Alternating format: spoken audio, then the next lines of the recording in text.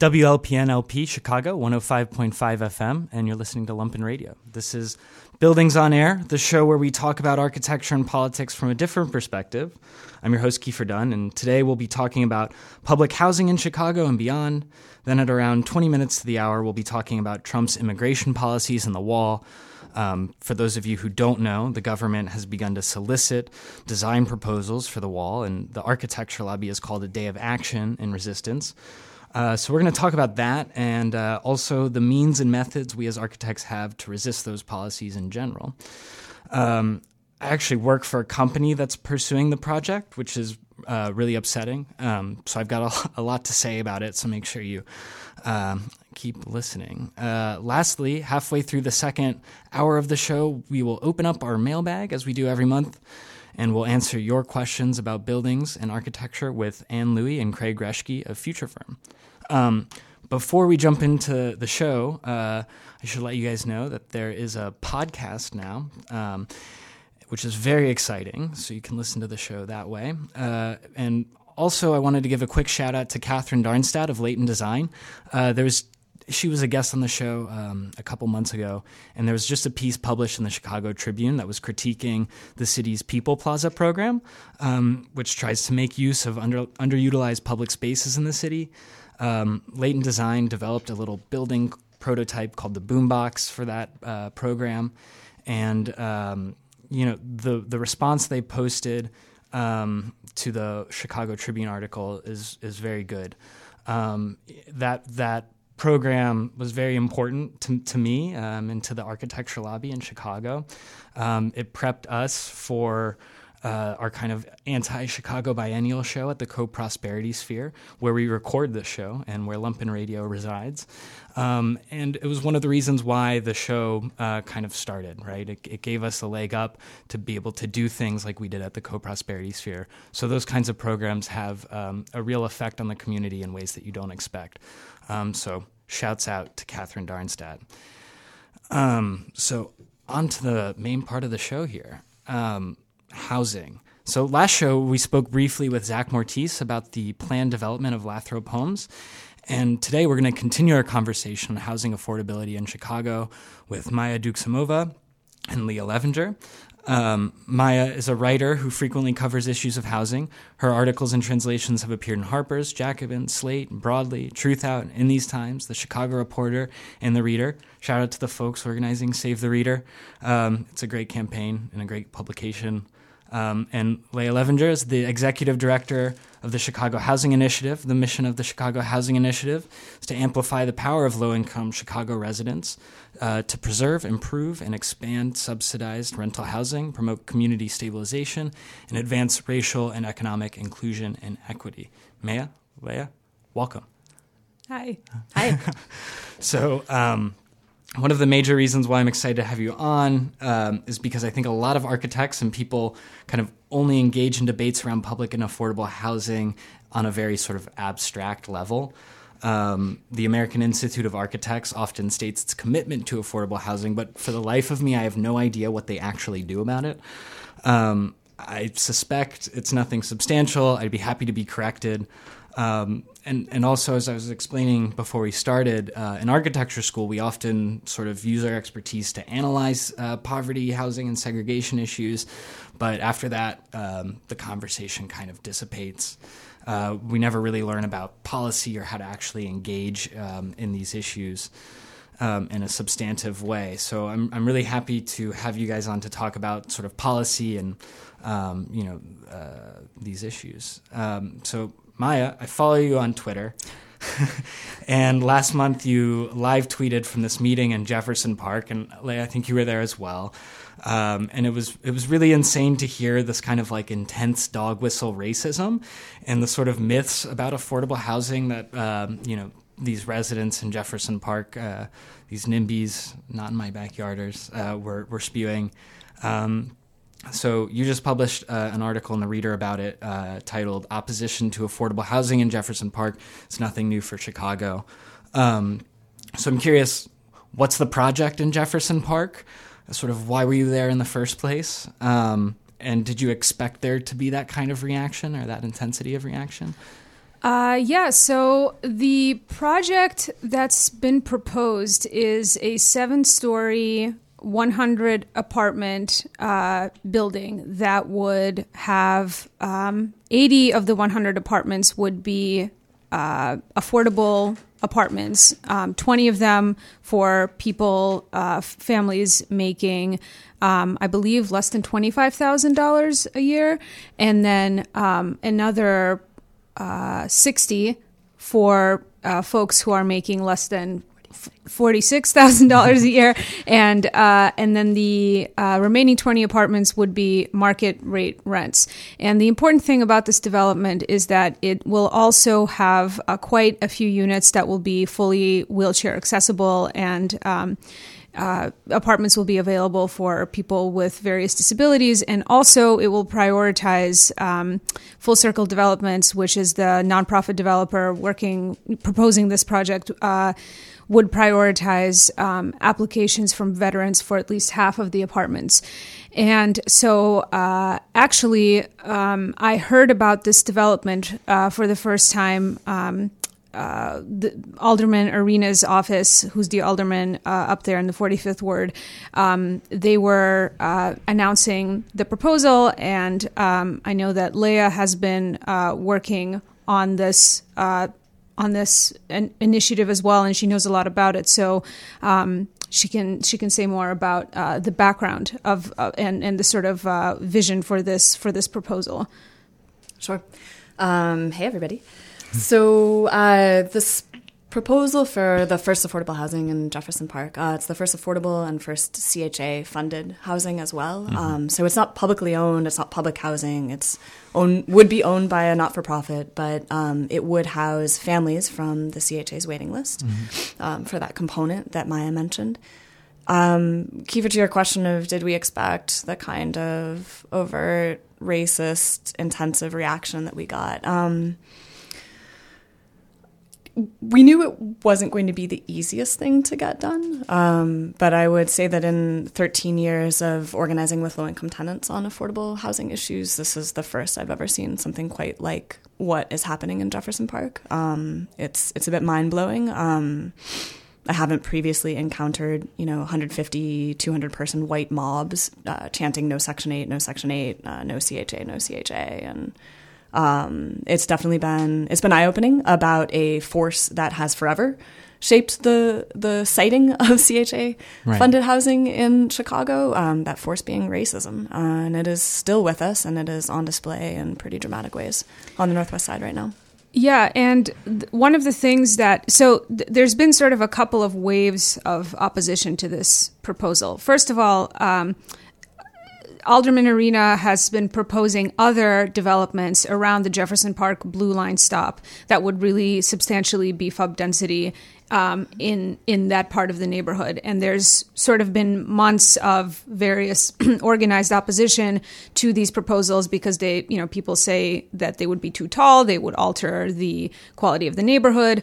And so then this was announced, and the very first meeting to get community responses and to kind of tell the community about the details of the proposal happened on February 9th. And that was the meeting at which there was chanting about no Section 8. People were saying things like, Cabrini Green started out as veterans housing too, which is true. With the first part of Cabrini Green was built in the 40s as veterans housing, but the gist of that statement was that, what Cabrini Green became, so watch out. This is veterans housing too. And then after that first meeting, which I live tweeted and which was also written about, DNA Info covered it as well. But it seems like that those opposed to this development became aware that they were basically portrayed as, and they were coming, they were acting as bigots. They were saying racist things, and they realized this might be a PR problem for them. So the next event that was held was at the end of February. There was an organized picket outside of Alderman Arena's ward office, and I saw a lot of the same people at this protest as were at the first meeting.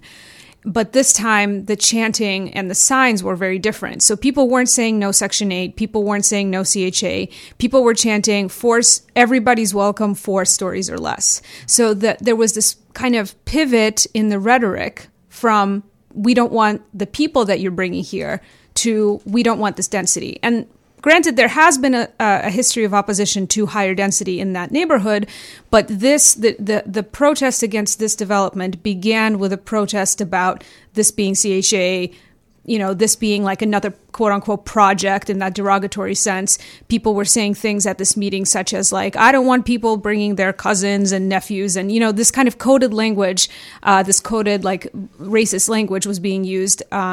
And then, the very same people at the next protest had organized on Facebook, and there were calls on Facebook saying, like, do not bring signs that say no Section 8. Focus on the message of we don't want this higher density development. We don't want overcrowding in our schools from all the new families that would be moving in. So, and there's a long history of opposition to affordable housing in Chicago based on those grounds, those arguments about density, about school overcrowding, about increased crime if you bring more people to the neighborhood. Right. And there's also a long history of the overtly racist opposition being kind of repackaged in this more PR-friendly manner. Yeah, I think what's so interesting about all the dynamics that Maya just laid out is that there is an anti-upzoning movement in Jefferson Park, and that's been there for years. But the maximum you would ever see in terms of protesters around just higher story buildings, like maybe you got 30 people out at a protest around something like that. The only difference, it's actually lower density than other developments where there's been maybe 30 people protesting. The only thing different about this one is, of course, the affordable nature of it. And you get 150 people, 200 people out screaming, right? So the opposition is attempting to repackage and kind of make subterranean the emotional currents that are at play, but we know what's there and we know what's driving it. Right. Yeah, and it's interesting that they're leveraging density in this way, right? We were sort of talking before the show a little bit, and architects have a lot to say about density, right? In the way that it does and does not sort of like impact, the livability of the urban environment. And the common wisdom is like density, like bring it on. It makes things more sustainable. It brings more quality of life, et cetera, et cetera. And the issue is more complicated than that, but this strikes me as a kind of area where architects might be able to sort of lend their expertise to counter some of these myths.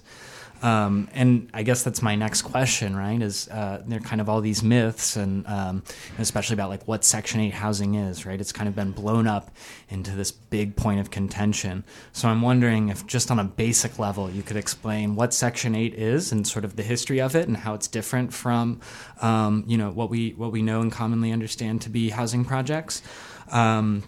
And also sort of some of the myths about it that are put forward by these folks. Yeah. So Section 8 is a program that's run by the U.S. Department of Housing and Urban Development, and I believe that it really gained ground first in the 70s as an alternative to public housing. So public housing in this country has its roots in the Depression, when there was kind of a stark realization that the private housing market could fail, and that it could fail a huge proportion of the population, especially of working white people, because of course the private housing market had been failing African Americans for decades before that, and people were living in slum conditions for a very long time. But the Great Depression hit, and there was this kind of political moment of realizing that, okay, 25% of the population is impacted here, and the government stepped in to stimulate the economy with jobs by employing architects and engineers and builders, and also providing housing that would be protected from market failure, basically. So some of the first public housing was built under the Works Progress Administration in the 1930s. And here in Chicago, there are at least 2 original Works WPA housing projects that are still around, the Lathrop homes and the Jane Addams homes, which are all demolished now except for one building, basically. And I believe that Ida B. Wells might have been also a WPA project that was built for African Americans. Mm-hmm. And so public housing was, at the time, segregated. There was this thing called the neighborhood composition rule, where if public housing was going to be built, it had to reflect the character of the neighborhood. So segregation was kind of perpetuated by the new housing that was built.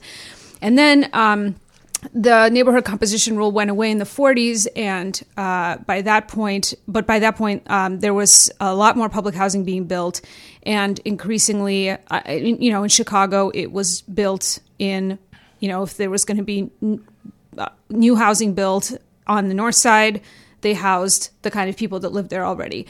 South side public housing projects housed African Americans. So the program was used, and the federal government knew that this was happening, but it was the public housing that got built continued to segregate, basically. Mm-hmm.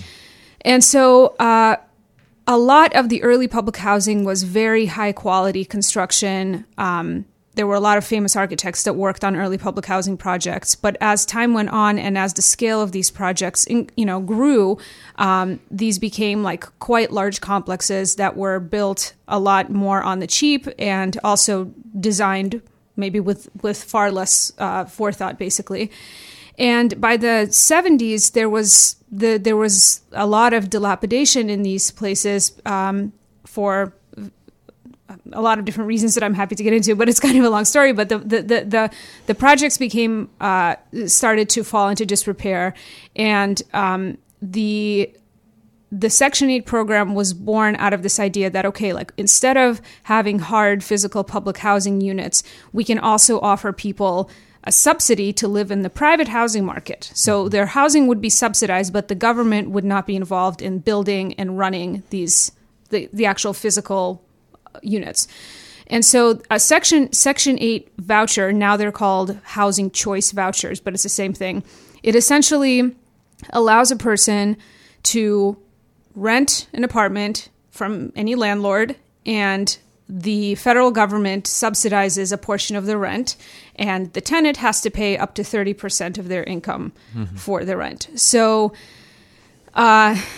the majority of the people that the Chicago Housing Authority now serves are living in the private housing market with Section 8 vouchers. They're not living in hard public housing units. And, this is the sort of trend across the country of demolishing and redeveloping hard public housing, either demolishing it entirely or redeveloping it into mixed income communities where there's a small fraction of public housing units and the rest are market rate or affordable to non-housing authority residents.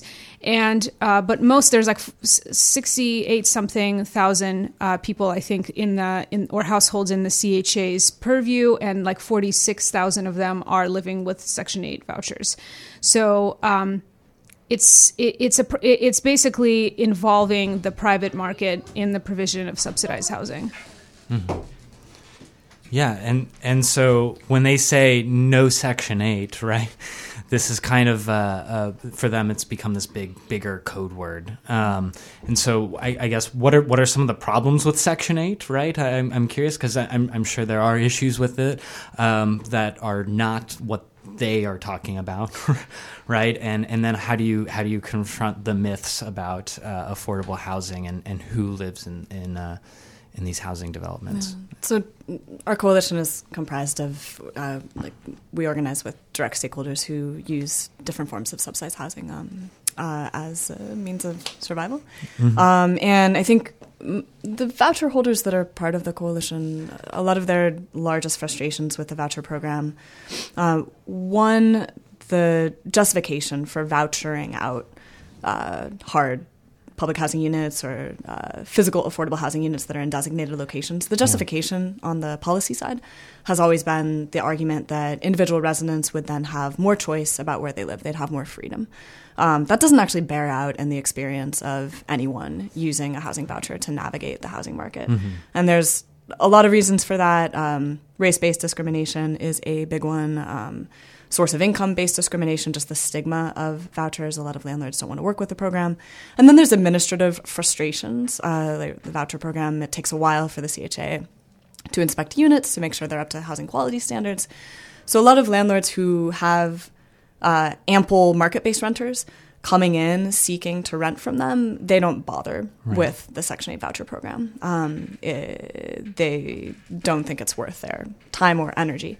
And the result of all those factors, the explicit discrimination and just the administrative hurdles, end up being that voucher holders tend to only be able to rent in the worst housing markets, the most difficult housing markets, and the most substandard housing in the city. And so you see this this policy tool that was defended on the argument of choice and freedom for the families who would use the tool, instead actually just leading to the same segregation and concentration of subsidized renters as the public housing program was initially critiqued for. Right. Yeah, and it bears saying that in Chicago, it's technically, there's like a municipal ordinance. You can't discriminate against potential tenants based on their source of income. So if somebody has a voucher, it's technically legal to say, I'm not going to rent to you because you have a voucher. But landlords in North Side neighborhoods where there's a glut of interest in renting, they find ways to not rent to public housing residents. Right. They'll say, I leased up the apartment or whatever. And on the other hand, you have landlords in segregated, impoverished neighborhoods that have a lot of rental housing that want to get vouchers. That want to get voucher residents because they're able to. The voucher will actually bring in more money than they would get if they rented out the apartment at the area market rate. And I just want to add also about the myths. I think one of the biggest myths about the Section 8 program is that technically any individual who makes less than $41,000 a year in Chicago, like if you're a single person household and you make less than $41,000 a year, you qualify for a voucher. Right. So most people I know, including myself, qualify, would there were technically some hands qualify. That just went up around the studio. Yeah. That's what was happening right there. Would qualify for a voucher. And the problem is, of course, that there's a limited supply of them. And if I wanted to get a voucher to subsidize my rent so that I wouldn't be paying more than 30% of my income, I would have to wait on the waiting list for years. Right. Just give it a decade, Maya. Right. You're in, right? Just give it a decade. So we're going to cut to a short break, and we'll be back with Leah and Maya in just a minute here. All right, welcome back to Buildings on Air on Lumpen Radio. We're still here with Maya and Leah, and we're talking about public housing. So we were just mentioning Section 8, and we were talking a little bit while we were on that brief break about sort of the architectural considerations of Section 8. Maya, you were going to say... Yeah, that because the Section 8 program is now the primary way that affordable housing is delivered in the country, architecture has really kind of faded into the background of affordable housing issues. Has intentionality overall. Right. The way that the public housing program, when it started, during the Depression was talked about, was about providing, clean, sanitary housing that would bring light and air into the lives of, poor families, and architecture was very much at the center of these conversations about how we physically build spaces that are more humane for people to live and that are affordable. But now, because essentially the provision of affordable housing has been relegated into the private market, the architecture is a non-issue, is a non-question. It does come up when we talk about building new housing. So, for example, in the Jefferson Park example, but or in any kind of mixed income development that happens. Just to share numbers on that, because I think it's a wonderful opening point, is that the housing authorities' rates of rebuilding have plummeted dramatically, essentially since the new administration, no longer new, but since Rahm Emanuel took over as mayor. So we saw the housing authority go from producing 800 public housing units a year on average during Daley's entire term, to immediately after Rahm took office, delivering 400 public housing units, and then 112, and then 40. Wow, and the levels nothing. starting to come back up slightly. I think we're going to get to maybe 300 public housing units this year that the CHA, public housing replacement units, right? Again, they're all privately owned, privately operated, but CHA funded. But we're going to get back to that level of actual construction into the built environment. Right. But the descent has been both based on kind of federal policy shifting towards voucherization and away from the actual creation of physical sites. And then the mayor's administration as well, at the local level, has pretty much abandoned the supply of a physical hard housing stock. Right. Yeah. So how do you counter that? Right. I mean, like, what is it going to take for us for folks to what are the pressure points that we can use as activists to sort of demand the city put more? Right. I mean, one of the tools that we've been working on as a coalition for the last 2 years is actually a city council ordinance that would do a lot of things in terms of increasing oversight and accountability at the Chicago Housing Authority. But one of the provisions of it, and I think this discussion gets at why it's important, is this ordinance, it's called Keeping the Promise, would legislatively mandate the integration of CHA-funded units into essentially north and northwest side areas. So the ordinance sets a minimum, a 20% minimum of future CHA units ending up in what are called opportunity areas. As a policy term, it just means areas with very low poverty rates. For most of Chicago, it means the north and northwest side. There are a couple pockets elsewhere that meet that threshold of not being impacted by poverty already. But we're trying to integrate into areas where affordable housing hasn't been before, integrate affordable housing in. And the reaction in Jefferson Park to this really modest proposal, actually, it's amazing how vitriolic the reaction has been to a very modest proposal to include some CHA-funded units in this private development. That reaction kind of shows why we need laws that protect and further this kind of fair housing, open housing mandate, right? Because what's happening right now with Alderman Arena is this kind of racist reaction. He's doing the right thing for the city. He's doing this extremely progressive, taking this progressive action to further fair housing and further housing opportunities for low-income families on the northwest side. And there's a set of his constituents who are calling for his political demise and saying this is going to be the end of his political career, right? And so we need to protect the aldermen who are willing to take those stands. We need to give them legislative cover and political cover, because if we're asking people to be exceptional and take exceptional risks for the sake of doing the right thing, it's not going to happen, right? So you don't craft public policy based on exceptionalism. You craft public policy based on, let's look at the forces in the world and let's assume average human beings and let's make sure that we can advance as a city, right, and become more connected and less separated. So that's what we're trying to do through Keeping the Promise as a city council ordinance fight. That's amazing. And it has been really interesting to see this alderman sort of stick to his guns, right? That's so rare in Chicago. And, as was reported in the article, he said these are people, right? It was very interesting to see a North Side alderman take that stand. So that's very cool. The last thing that I wanted to mention was this idea of sort of not-for-profit developers, and I'm very curious. So I worked at my office on a project for preservation of affordable housing, which is a not-for-profit developer, a national one, around the University of Chicago area, and I'm just very curious about it because I know very little, but it seems a little bit funny because not-for-profit, in this instance, it doesn't mean that no one's making any money, right? It just means that the profits aren't shared amongst shareholders. And I suppose that's totally fine as long as it sort of works, right? As long as it's effective towards making housing more affordable and equitable. So I'm curious what your experiences are and Sure. I love not-for-profit ownership of affordable housing because otherwise the housing is always at risk of being converted to market. So a lot of the organizing work that I've had to do over my 13 years is when buildings are not nonprofit owned, you see the owners eventually decide they want to leave the subsidy program and cash in.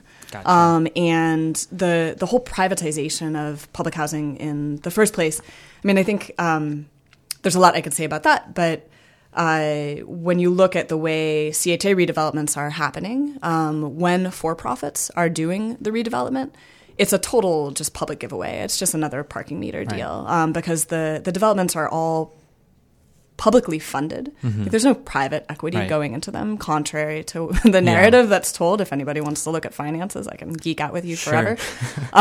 It's really actually all public money going in then to produce a private asset owned by a private for-profit entity where the affordability restrictions tend to go away after 15 to 30 years. Sometimes there's a 99-year land lease.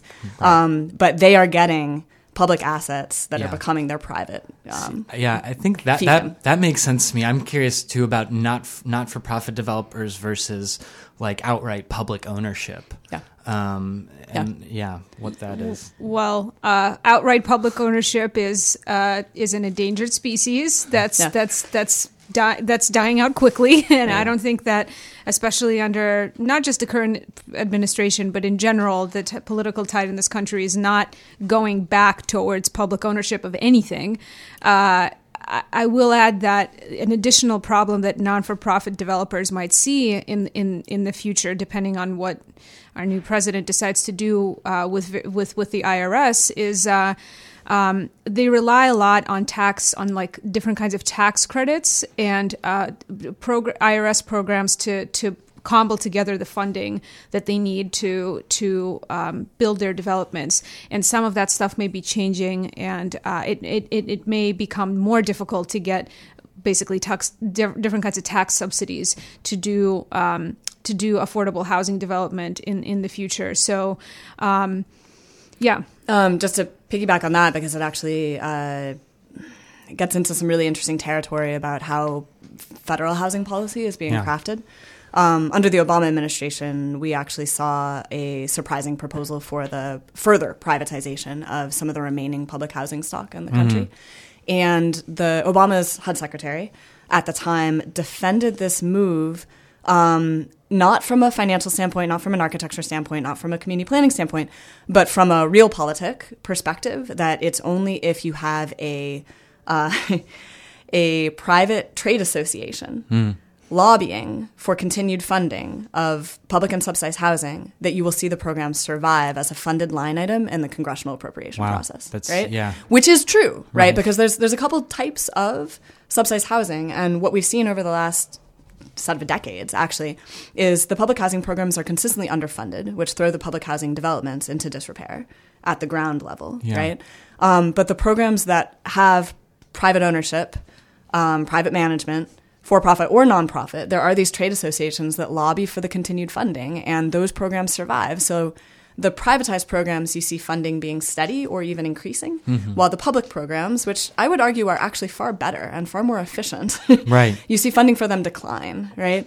And so it from to achieve a theoretically progressive end of preserving an affordable housing stock, the Obama administration was taking kind of a reactionary, right-wing strategy. And I think that the broadest thing that speaks to in our country is the complete corporatization of democracy, right? That there are programs only survive when there's these corporate associations lobbying for them. Programs don't survive when it's just ordinary Joe, you, me, Tamika down the street, standing up for what we need in our lives. That doesn't defend programs anymore. It doesn't defend funding anymore. And so there's this sick logic happening where privatization just feeds itself. Yeah. I think that's a very poignant point to sort of wrap up this segment. And I'm wondering, you guys both do such a sort of amazing work and reporting and activism around this issue. So before I let you guys go, I'm wondering where people can go for more information. So at the Reader, housing is part of my beat. So just chicagoreader.com or my Twitter at MDOUKMAS is where I update with my stories on housing, and also there's a wealth of archives on the Reader website about housing issues that our reporters have covered since the Reader has been in existence. So fantastic. And for us, we're sort of a bankrupt organizing coalition, so our website is not amazing, but you're welcome to go to it at www.chicagohousinginitiative.org. It has more information about some of what's happening with public housing and some of the campaigns that are underway. People can reach out to me at leah@chicagohousinginitiative.org to learn more. Fantastic. So Maya Duksimova, Leah Leffinger, thank you so much. And we're going to go to a break. We'll be back with Buildings on Air for a conversation about Trump's wall in just a minute. Welcome back to Buildings on Air here on WLPNLP Lumpen Radio. Shouts out to our producer who's been so great and played some fabulous protest music for us to lead into this segment. And this segment is all about the wall and sort of architectural activism. I'm joined in the studio by Carlos Roa, a colleague of mine from school, as well as an activist and member of Architectos, Gabrielle Prince, member of F Architecture, the Feminist Architecture Collaborative, and Dex Walcott, who is a fellow member of the Architecture Lobby with me. So they're joining us via Skype. So there might be some choreography that has to happen. But I wanted to start off the kind of conversation with some of the sort of real impacts that Trump's immigration policy is already having. In addition to the wall, there's this whole sort of constellation of things that have already begun to happen, right? Deportations and detainments, and threats to the Deferred Action Program. So, Carlos, I'm wondering if you could maybe kick off the conversation for us and kind of give us a background on some of these things and some of the things that are happening and some of the conversations that are going on around those issues. Yeah, sure. Thanks a lot, Kiefer, for having me on the show. In regards to what Kiefer was referring to, currently, personally, I'm a DACA student, graduated recently from Illinois Tech, and people like myself are in sort of like in this predicament now, in which some of us have been activists for a while, and under the new administration, people like myself are actually being targeted by ICE, Immigration Customs Enforcement. There was recently an activist out in Alabama who was detained shortly after, giving a press conference on immigration. She was expressing her fear and the fear of deportation and whatnot, and immigration did go after her. This does have precedent. This has happened before during the Bush administration. I had a personal friend of mine, who was also targeted as an activist. So that's something that currently DACA students or DACA, people with DACA, which is Deferred Action for Childhood Arrivals, we would be beneficiaries of the DREAM Act. Right. And right now with Congress, in gridlock, there is possibility for some sort of immigration reform happening under this administration, but we know that that's not, that might not be for a while, and that might not necessarily be very beneficial for many immigrants in this country. As documented immigrants in this country, we might benefit from that, but that's still to be seen. And we're currently, many of us are living in fear, and some of us as activists are still pushing to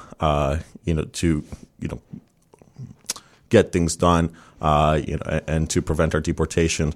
But things are still up in the air.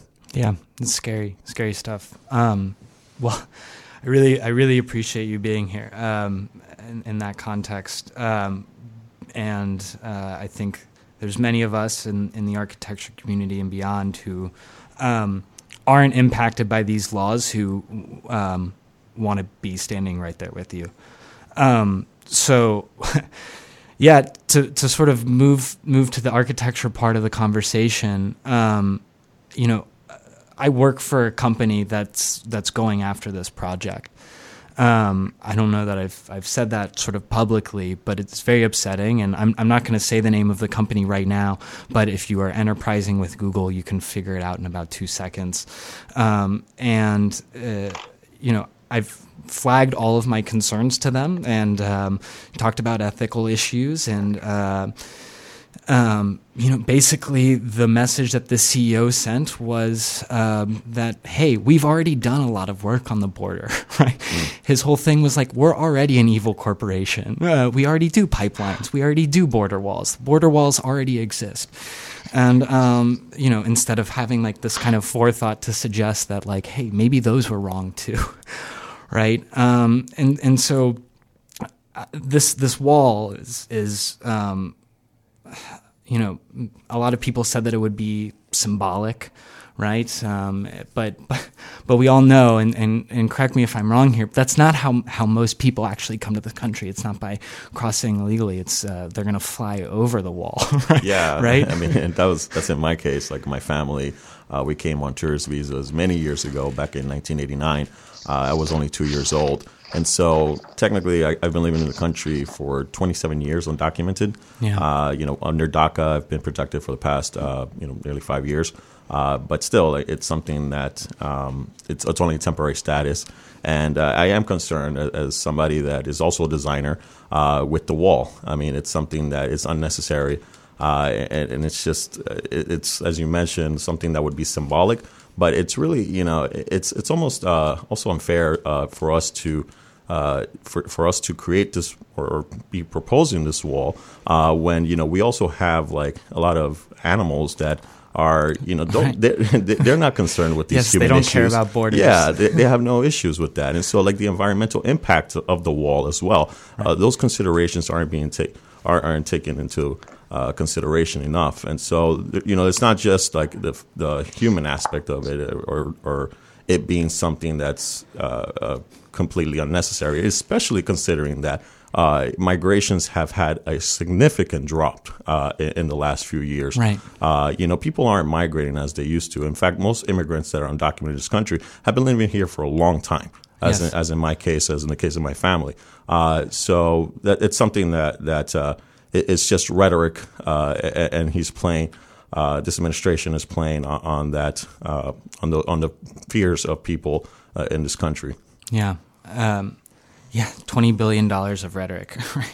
And, I think it's important also to sort of underwrite the real world consequences of this because, and I can bring sort of Dex and Gabrielle into the conversation on this one. A lot of architecture offices have proposed sort of some, and a lot of people, right? People who are on our side, who are incredibly well-meaning, have proposed the idea of submitting thousands of blank proposals to for the wall. I guess maybe before I should back up because there's this request for proposal process that happens that I think a lot of people don't actually know about.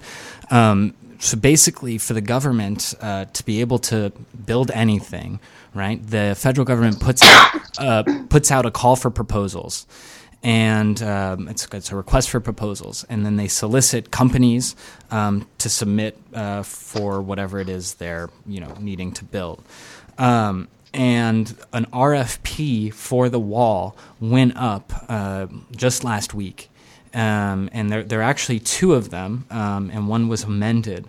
And the first one is a white paper. They're calling for a white paper that that explores. I have the language here in front of me, but basically it's supposed to explore the prices and consequences and necessities of building a wall along the entire border.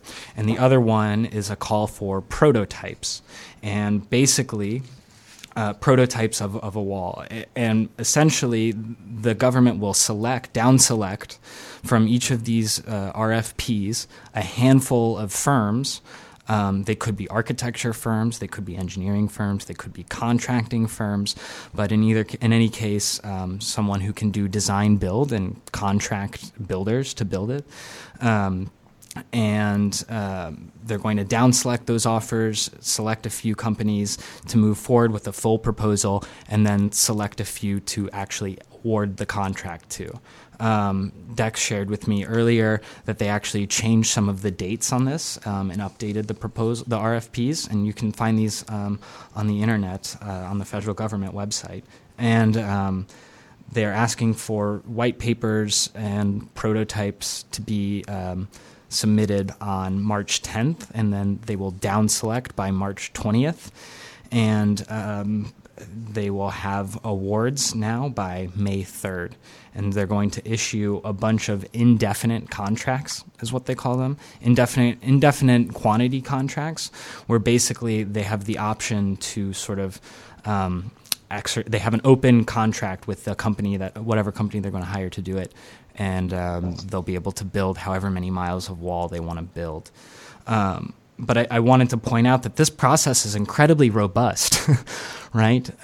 So I'm wondering maybe Dex, you can talk to some of the ideas that like, hey, let's clog this RFP with 1,000 blank pieces of paper or 100 tongue-in-cheek proposals, because I think it's kind of offensive to the reality of the situation. Hey, Kiefer, thanks for having me on. I think to start on that, we should talk about the border fence in general. That what we're talking about here is actually it's a 2,000-mile long border. As of now, only approximately 650 to 670 to 700 miles of that is fenced currently. Most of it is composed of natural barriers. So building the fence itself is, for the entire length of the border, is a bit of a folly of a project. Specifically, the Department of Homeland Security and Congress has intentionally chosen not to do that before for a long time.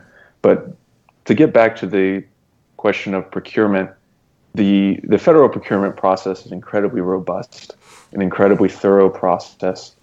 And I don't know if a proper response to something that is much larger than a wall. The wall is merely the physical manifestation on the border. And beyond that, there's a 100-mile zone where constitutionality is suspended. There are checkpoints. There are identification laws. There's a nationwide deportation force, immigrant prison systems, and a whole ideology of forced deportation, of making people's bodies illegal. So it's much bigger than just this physical barrier, and sort of making jokes about the physical barrier denies the real reality that people live in terror of being deported every day, and that making the wall bigger is only going to force people deeper and deeper into the desert and cause them to die. So it's not an appropriate response in my mind, because it's not really a design problem at this point. It's a much larger political problem. Yeah, very well put. And, you know, I unfortunately have some experience with this because I work for a company that's pursuing it. And it's, just a week ago, I was telling Carlos that my office was very progressive and they have really progressive hiring policies. But I imagine you don't want to work there.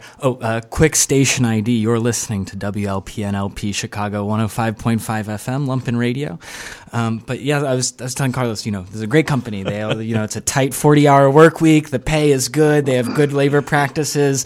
But this is kind of the flip side that we're all in as young architects is like, you have to pick working for a company that offers those things. And usually those are large companies that have sort of very questionable practices and relationships. And this is one of them. But they have an entire division of people that, organizes procurement for projects like this, that has a relationship with the federal government and DHS, Department of Homeland Security. And so they've been angling for this for months. This is not like an open architecture competition. And I think a lot of the people who are sort of suggesting this, very well-meaning, right, they have a kind of view of architectural competitions and academic discourse that is maybe separate from the realities of the military-industrial complex and how this thing is going to go down. Yeah. So anyway, don't work for my office, Carlos. Staying away from those companies. Yeah. But let me find my notes here. So one thing that is going on in response to this is the Architecture Lobby Day of Action, we're calling it. Initially, the call for proposals was due on the 10th of March, and so the Day of Action was scheduled for March 10th. Now things are due later, but we're still going to go ahead with the March 10th date. But basically, the idea here is for architects and engineers everywhere to stage a 45-minute walkout at 4 p.m. Eastern Time across the country and take a picture of it, blast it on social media. And there's a whole list in the full press release that the lobby put out that I helped write and Dex helped write and many others in the group that kind of lists 10 other things you can do as part of this day of action. Dex, maybe you can go more into sort of the day of action and what we were kind of intending when we wrote it. Sure. I think beyond just the walkout, there's a lot of things that can happen. Having a conversation, the organizing that will take place in your office to have that walkout, conversations amongst your coworkers and your employer about what your ethical stance as an office is to these types of actions and to the militarization of space in America, which is what this really is about, is a constant militarization of everyday life in the United States, which is to take a brief aside, I would say is a very recent phenomena to what your employer was saying, that we've been doing this forever. Right. The Department of Homeland Security was created after 2001. There are children in this country who are not yet able to legally drive that are older than the Department of Homeland Security. These systems are not things that have always had to exist. The wall only became a physical barrier excluding around the areas immediately in front of gates of entry in 1994. Yeah. This isn't something that we have to assume. And so having conversations about exactly this, the history of what we're actually doing, and doing the individual organizing amongst your office of saying, are we against this? And then taking extra steps is what we suggest, that you could sign a pledge as a firm to say that we do not want to participate in this specific wall. And also publicize that information to one another so that we see our action as a group of refusing to participate in the militarization of American space. Right. And Gabrielle, I'm going to bring you in a second, but first I want to go back to Carlos, because one of the things that you've brought up many times while we were preparing this, Dex, was that it's important to note that for the most part, architects aren't going to be the people affected by this law, right? Just based on the demographic breakdown of the profession. So this is really like an action that is carried out in solidarity and in resistance to sort of everything that Trump stands for. But, I think it's also a really strong basis to kind of congeal a collective of like-minded architects who are against these things, who can also engage with the other activist communities that have been organizing around this for decades, right? Since literally decades. So I'm wondering, Carlos, you have a foot in both worlds here, and I'm wondering what the kind of connections that can be made are, and I think there have already been some connections established, and I think that a great person or a great architect that has been considering these issues for a while has been Teddy Cruz, out of San Diego and the Tijuana border. And he's proposed interesting projects. In fact, I was just reading an article about that. And I think that people like him, we should be taking, at least within the profession, the lead of people like him, because he's also an immigrant to this country. And then also people like myself who have been activists for a while, in addition to studying architecture, right. As designers. And I think that, at least from my perspective, just the considerations of a border, obviously, don't make any sense, right? And how do we pivot the conversation to start talking about like bridges and like other right. things that that we could provide? And I think that's more or less like where Teddy Cruz is trying to take the conversation to, and so that's something that I would like to be a part of, and part of the reason why I'm here. Yeah, fantastic. Yeah, I have a quote from Teddy Cruz sort of lined up here.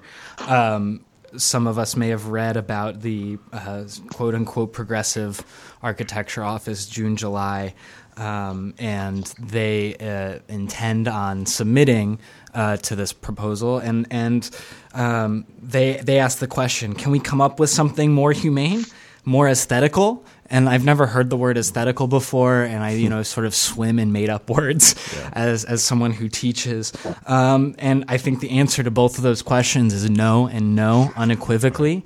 And there's a great we've already litigated this as a profession as well.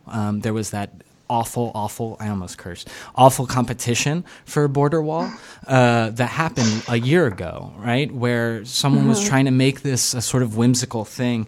And in an article in the New Republic by Sook-Jong Hong, and maybe this was the article you're referring to, Teddy Cruz said, sometimes architects must decide when not to build, since the politics of neutrality has rendered architecture as a pure decoration of very unjust policies. Can I add to that? I would say that it's also interesting. Like the conversation definitely goes beyond the border. I mean, we're talking about the prison industrial complex. Right. I mean, it's in addition to the military industrial complex. Right. And the prison industrial complex. I mean, it's not just that this country for the past 4 or 5 decades has been focusing on incarcerating people of color, but also we've also been building detention centers, and each one of these detention centers holds thousands of immigrants, in beds and whatnot, and deplorable conditions many times, with not adequate medical attention, and so.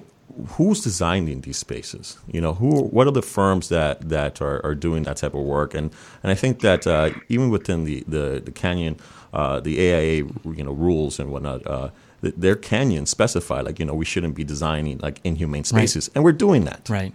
And so I think that's we need to start focusing more on those issues.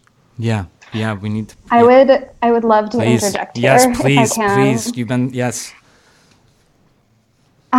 So all great points, and I want to thank you for having me on the show. And I'd like to bring together some of these things that, of course, it's much broader than the border wall. Dexter has mentioned this, Carlos has mentioned this. It's this huge system of policing and involves, builders and contractors beyond the profession of architecture who are managing prisons, who are engaging in detection and supervision policing of these territories. Yeah. So I think a really important question we need to ask is, when are architects invited to participate? And I think a really obvious place is this RFP that's out right now, but how many architecture firms are represented among them? It seems that the list is mostly construction firms, engineering firms. So I don't want to totally dismiss this active resistance of submitting maybe not blank documents, but establishing that as a space of appearance for architects who are otherwise not able or equipped or willing to submit a proposal to this wall, but to establish a space of appearance for them to resist here in this strange contractor portal for the federal government. Right. So I'm interested in seeking out these kinds of positions that are, not the kind of terrible, whimsical border wall competition, but more serious attempts to interject by architects who are interested in, dissembling these kinds of architectures. Yeah, I agree with the substance of what you're saying. Absolutely. I think the way that I understand this is that as progressive architects, right, as sort of radical architects, we don't ever engage with these sort of big multinational corporations, right? Because even a lot of those engineering and construction companies, this is a solicitation for design build, and there will be architects there. They have architects who work for them, and we often just do not understand how these companies work in the first place. There's been a kind of abdication of on behalf of radical architects to understand how these kind of manifestations of neoliberalism meet the ground, right? So I think on some level there's that space as well, which is not exactly the space of the sort of federal government and this call, but is part and parcel of it. And I feel weird because I'm sort of in the thick of that. And what I would love what I would love is to be able to have the organizational and radical infrastructure in those kinds of places to shut it down, right? To shut it down. And because to me, this is the answer, right? It's a question of where we find our agency. And Gabrielle, you wrote this fantastic article on the Architects blog that talked about withholding labor. As a means, and for me, this is kind of the gold standard of resistance. But it's a question of how we move the onus of resistance and withholding labor from the individual worker, because this isn't like an Aaron Sorkin TV show, right? Like, this is activism. It's you can quit your job and make yourself feel better, but we want to withhold our labor to shut it down, and we're not there yet.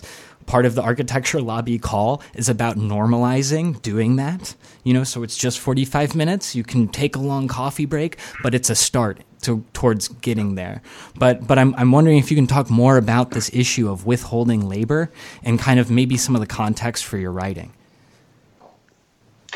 Yeah, I have to say that I'm coming at this from somebody who is not practicing in a way that ever really engages a building. I'm not an architect, but a kind of spatial practitioner, and I'm also not experienced as a political organizer. But I'm trying to find, in my practice of architecture, is trying to find its way between these kinds of poles of doing and not doing, and what our efficacy is, especially for practitioners who are not sort of centralized in the profession that can effectively withhold labor.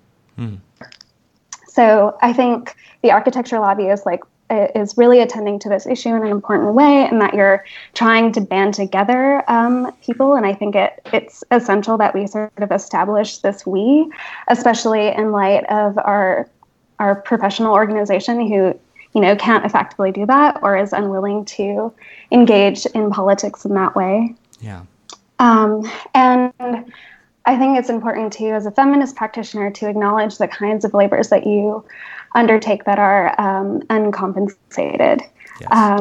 So what I mentioned in that article is a series of calls to strike by women as a more effective gesture than, say, occupying the National Mall as part of the Women's March. The Women's March was an incredible event, and the scale of it was immense and amazing, and the organization of it was not without its flaws, its problems.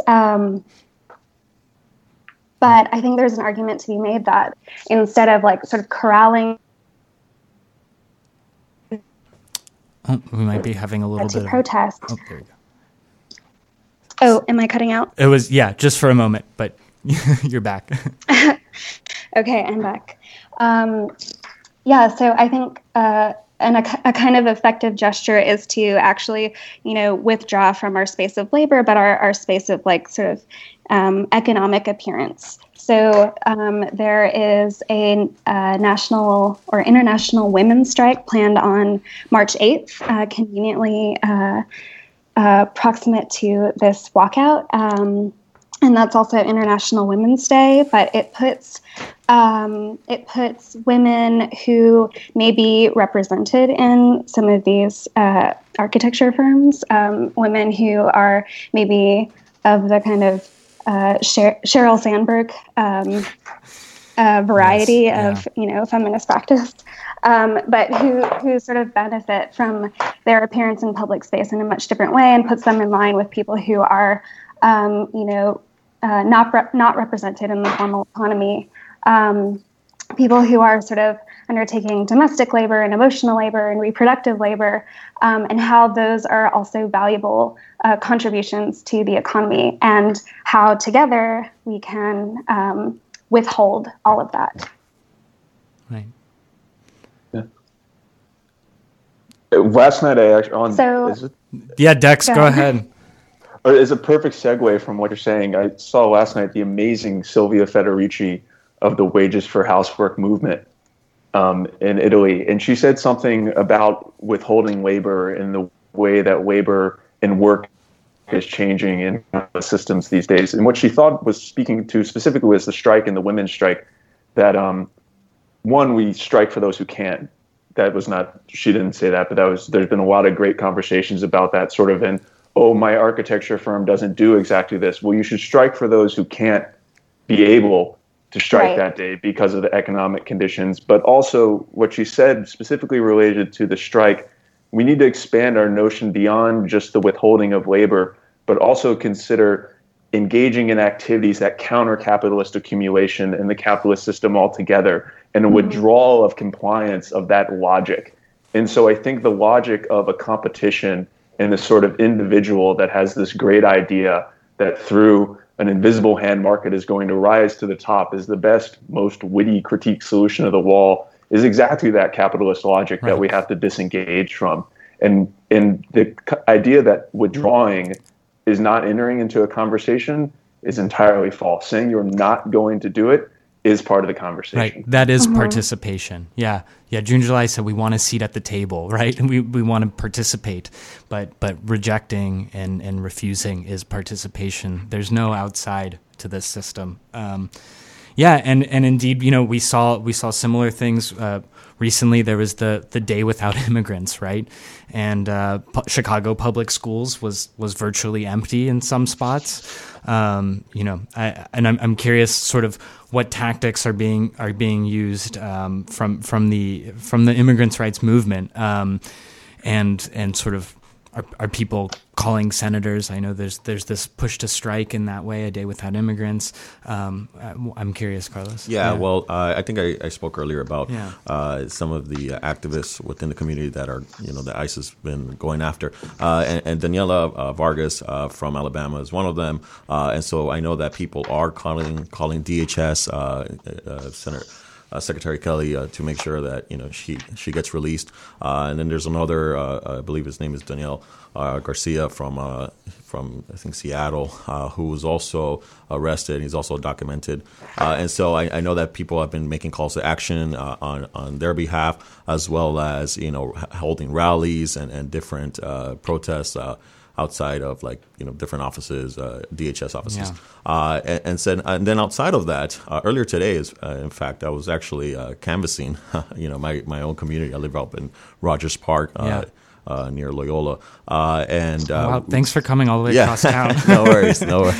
And out there, we were basically canvassing, letting people know in our community, letting them know their rights, the fact that they don't have to answer to immigration officials, if they knock on the door, unless they have a warrant, signed warrant.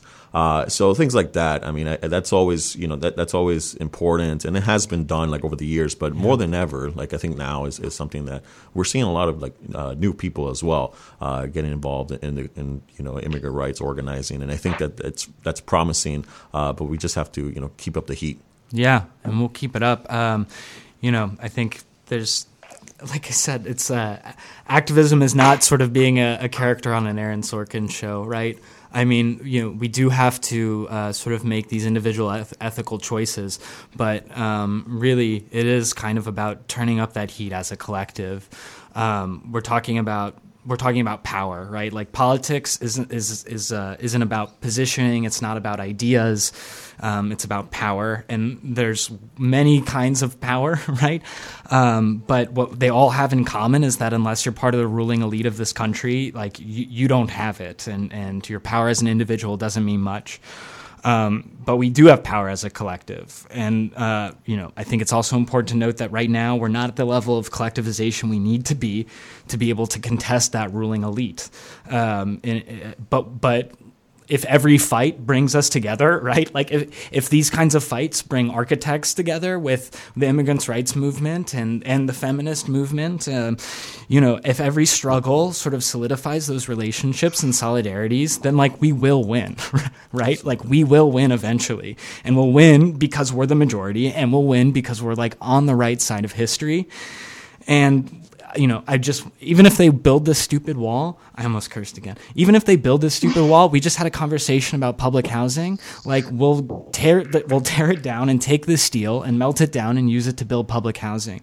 And I feel very confident in that, but this struggle is a process, and I think connecting those dots and getting involved in sort of some of the ways that Carlos mentioned, and this day of action and March 8th are huge parts in that. So I want to keep talking about this forever, but we're almost out of time. Do you have any final comments, you guys? Maybe we can start with Carlos. Yeah, I think that it's important for those of us that are people of conscience to keep our foot in their different worlds that we participate in. I mean, I on one end, I'm an activist, and on the other end, I'm an aspiring architect. I'm almost there. So because I feel like throughout the years, like one cannot live without the other, at least in my lifetime, and I take every opportunity that I can for them to merge, for those different worlds to merge. And so, if those of us that are designers and are also people of conscience and have like the issues that we advocate for, if we continue to merge them and to advocate on our different issues through them, we will be successful. Yeah, hell yeah. That word's okay. Yeah. Dex? I think I would say in closing that we're taught in school that architecture is everything in the world, right? And that we are these incredible artists with this vision that will bring our unique perspective. And that is throughout, I think, the history of the modern architect caused us to burst into spaces where we might not have anything useful to add to the conversation. An architectural problem. It is a political problem, and we should be architects, but we should also and organize through our profession to create networks of action, of resistance. But there's a point where you can also engage in other activities in your community through meeting immigrant rights activists. There are people who have been fighting this fight for years. And this wall is not just Trump's wall. It was Bush's wall, it was Clinton's wall, and it's Obama's wall. Hell yeah. So we need to put our feet down and say no more. We messed up. We participated in the past, and we're not going to do it anymore. That's all. Fantastic. Gabrielle, final comments? Yeah, I think we just need to embrace a kind of broader understanding of, the terrain that we operate in as architects and designers and spatial practitioners of all sorts. Like, this is complicated terrain, and it involves powers that are far beyond us. But if we have an understanding of how to operate in that landscape, we can seek out opportunities to resist in more nuanced ways that are sort of between this, the spectrum between complicity and refusal. Fantastic. Well, and no is an action. And no is an action, and it's an action that's stronger if we're all doing it together. So that's a good place to end. And I really want to thank all three of you for coming on. Carlos, Dex, Gabrielle, I really appreciate it. You guys are listening to Buildings on Air. We're going to go to a break, and we'll be back with you, and we'll be answering your listener questions. Still time to get them in. So, welcome back to Buildings on Air here on Lumpen Radio, WLPN-LP Chicago 105.5 FM. And we're here with our favorite segment, our regular segment, the mailbag, where Anne Louie and Craig Reschke of Future Firm answer your questions about buildings and architecture. Anne, Craig, how's it going? Great. Thanks for having us back. Yeah, pretty good. Excited to do the mailbag. Yeah, and it's good. We've been talking about public housing and the wall, so now it's a good time to answer some silly questions. Well, no, these are people who need help, right? So I don't want to impugn their questions. I'm glad that we're the comic relief part of this show. That's right. Well, as you mentioned, it's like you guys, this is architecture's click and clack. We'll make it happen. Yeah, that's our only dream in life. But I wanted to know, and I said I was going to ask it, which one of you guys is click and which one is clack? Which is the one who laughs hilariously? Because I want to be that one. Honestly, I don't know the difference between click and clack. Yeah, well, they kind of sound the same, right? I guess. Right. And they're brothers. I guess that's weird for us to pretend to be brothers. Yeah, right. Well, let's get into some questions. So I guess we can start where to start? Where to begin? So I feel like we're on a quiz show every time we do this. Like, am I going to know the answers? Yeah, that's right. Well, I'll start with the question that I gave you in advance, which was I gave you in advance because it was kind of a curveball. Usually I subject you guys to sort of like gross spontaneity. But the question was from Twitter. Jake Matthews asks via Twitter, how can the architectural world address the issue of overpopulation while still being environmentally sustainable?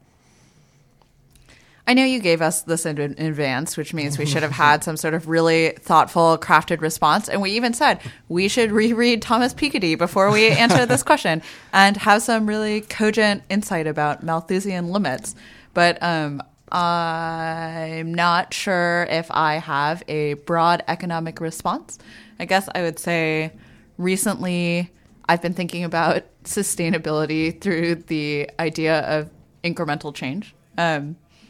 We every year, okay, so Craig and I are life partners and work partners, and every year we set a name for the year to kind of like set an intention for the year. First of all, that's precious. Okay, second of all, this is like our real embarrassing hippie personal life that I'm now sharing on the radio.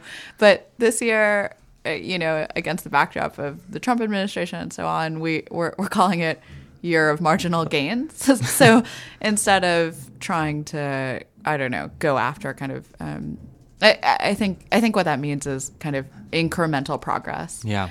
And I guess I feel that way about architecture and sustainability against the backdrop of crisis as on the global scale. Yeah. I mean, I think overpopulation has its critics as a topic. I mean, I think not everybody agrees that Malthusian limits are a thing anymore. But I do think the question comes from a place asking about sustainability and expansion and growth. Yeah. And for me, I prefer to kind of approach this from the perspective of marginal gains rather than transformative change this year. Ask me again in 2018. Yes, hopefully 2018 will be the year of system overturning. But yeah, I think it's a good answer. One thing that I think about, this question was sort of sitting in my mind, was sort of environmental racism, right? Mm-hmm. And I think that a lot of the conversation about overpopulation sort of dovetails with environmental racism because, of course, when people talk about overpopulation, they talk about sort of booming populations, like not in the Western world, right? But they talk about it in China and India, et cetera. So I think that there is a kind of like questionable, like underlying current of thought here that also needs to be borne in mind. Can I ask a dumb question? Is population growth still increasing in the United States? I don't know off the top of my head. I don't think so. Our producer is shaking his head no. And I think there's been a lot of research on this. Yeah, you were mentioning it, Anne, and I think that it says that like, hey, like this is going to plateau eventually. Well, it's maybe this is like an overly capitalist interpretation that I'm sure Kiefer is about to take. I will correct you on that. But with as countries grow in terms of GDP, doesn't their population growth go down? Yes. Like richer countries reproduce that is correct. More slowly. Many countries in Europe have negative growth rates. Yeah. And so does Japan. Yeah. Right? Yeah. I think that's correct. I think so. Yeah, I mean, I guess I don't architects like I don't want to kind of like get into a territory where I'm just making claims about things I don't know about, like economics and population. Right. Like I read a chapter of Piketty. That doesn't mean like I have the expertise to speak on this. But I do agree that I wonder if this question comes from a place of concern that is in fact domestic and about actually U.S. cities and a fear of and a desire to kind of increase housing stock, but a fear of overcrowding and overpopulation, which, like you said, often stem from kind of intersectional anxieties about race and class. So I guess we're doing a really poor job of answering this question. We're more like trying to psychoanalyze this poor Twitter. Thank you, Jake Matthews. I'm sorry. We're not calling you a prejudiced person. We're Right. trying to think through our own prejudices That's and right. thinking about this issue of overpopulation, quote unquote. And I think that there's a world, right, where we can have our cake and eat it too. Like, really, I believe that that's possible. Well, let's move on to another question. We did such a bad job of answering that. No, I think that was a good job. So here's a question: how to start an architecture office? You guys have done it. You have the future firm. Have we? You laughed. Is there something I should know? It's a front. How to start an architecture firm? I mean, we Close your eyes, hold your breath, and jump. Yeah, exactly. I guess I think that there are two routes, right? Like there are some people that leave an existing firm with a job from that firm or with a group of clients that kind of quickly shift into kind of reproducing that firm's mode of working. And I think SOM is a good example of this, right? Like many people leave SOM and kind of have started other large firms that are in the same kind of vein. But I guess for Anne and I think it was much different in terms of just, we kind of jumped off this cliff just to see what would happen, and we're scrambling now to learn before we hit the ground. Yeah, I mean, maybe we should call back Urban Lab for this, since they seem to be a successful case study while we are a floundering, fledgling office. Yeah. So I guess I would say it is not for the faint of heart unless you have a trust fund. I mean, and we, of course, we speak from a place of privilege. Like we have teaching positions that kind of help pay the rent, and we come from offices that kind of lent us some expertise and so on.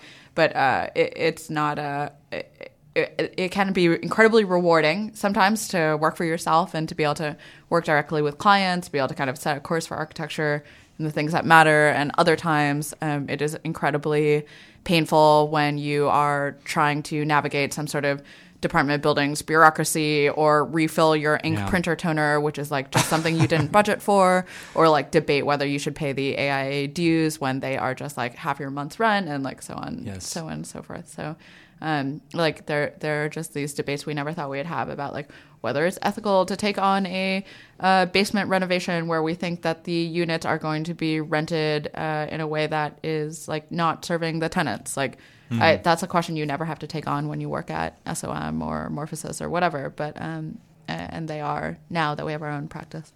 Yeah, and actually, I think one of the things that I struggle with the most in starting our own practice is on days when I have a question about something or I'm not really sure, and there's no one to check with. And I mean, I think we've started to develop kind of friendships across other firms in Chicago.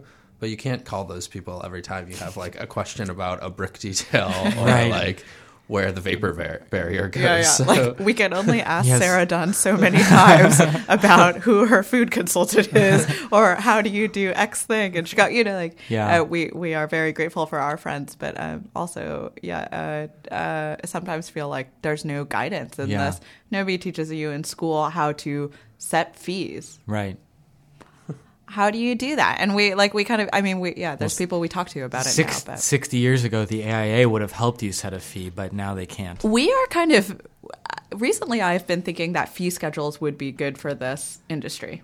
Yeah, and... Like, it is not good in terms of monopolies, and it is not good in terms of...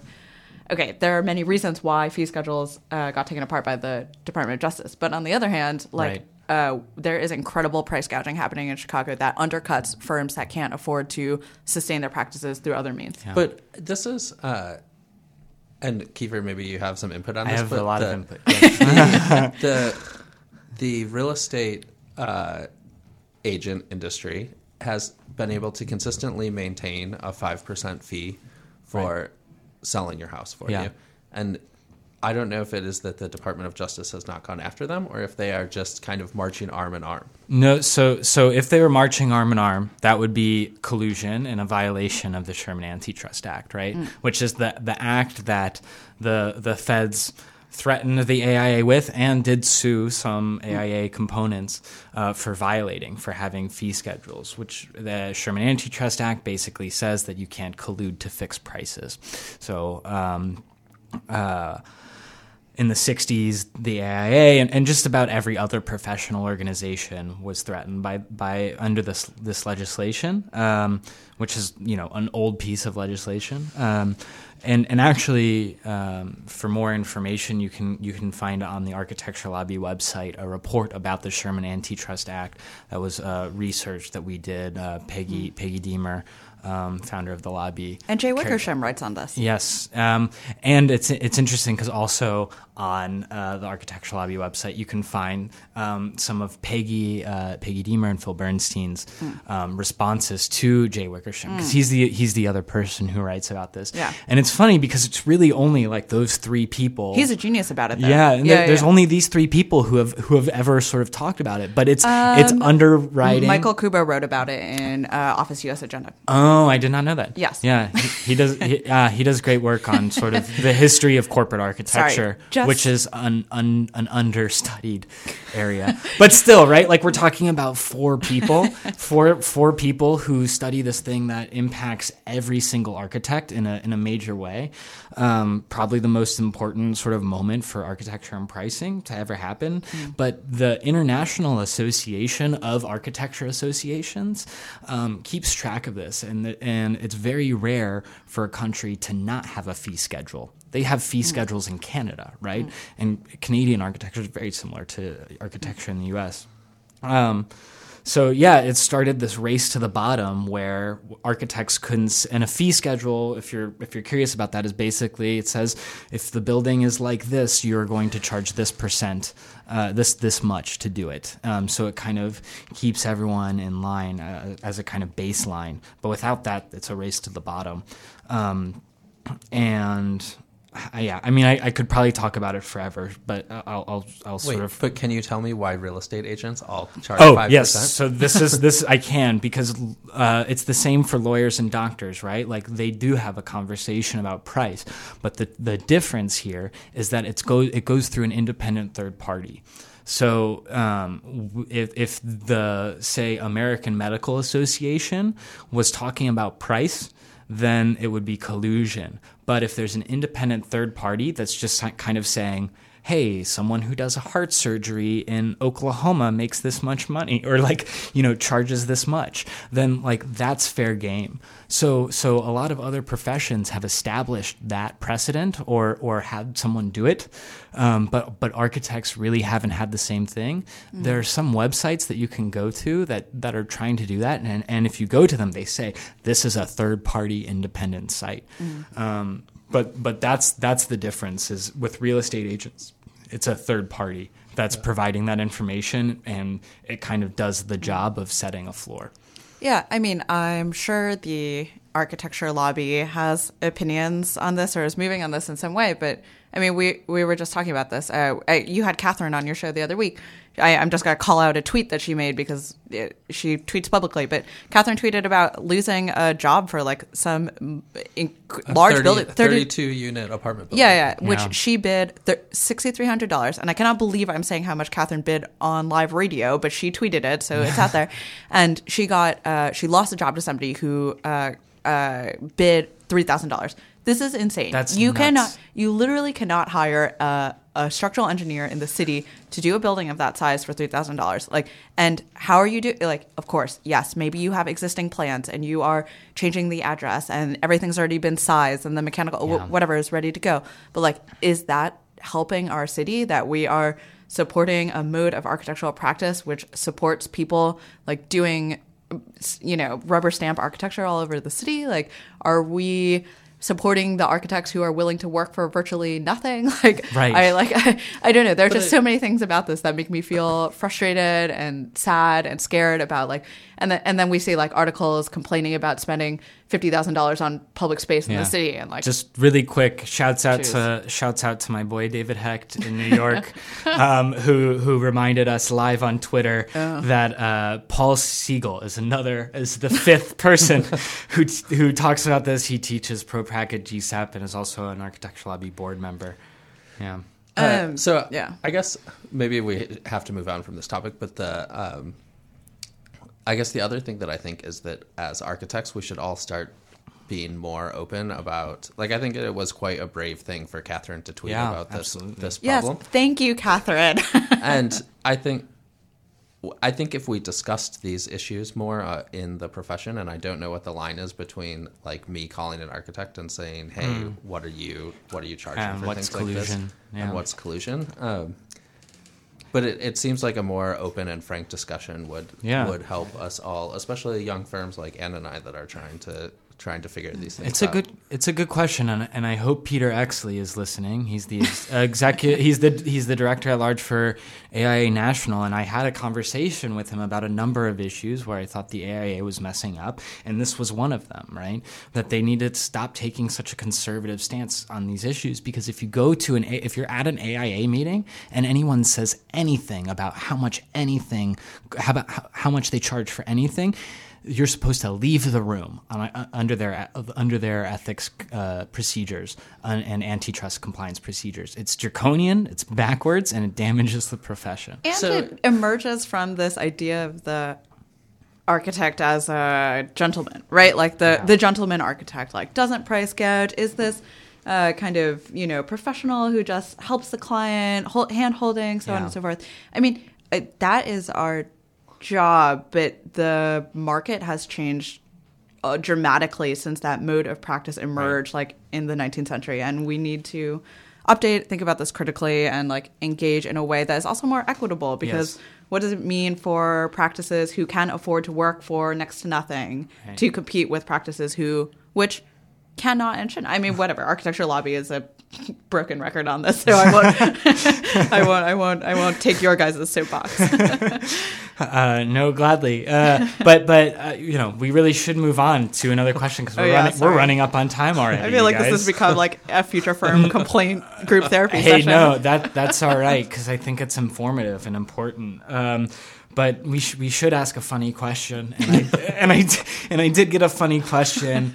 If the USA is so advanced, why do they have wooden houses? Europe used to have wooden houses back in the Middle Ages. Europe doesn't have wooden houses anymore. Why do United Statesians think they're so advanced when they still live in wooden houses? You guys love insulting other countries, but you cry like babies when someone says you're not number one at everything.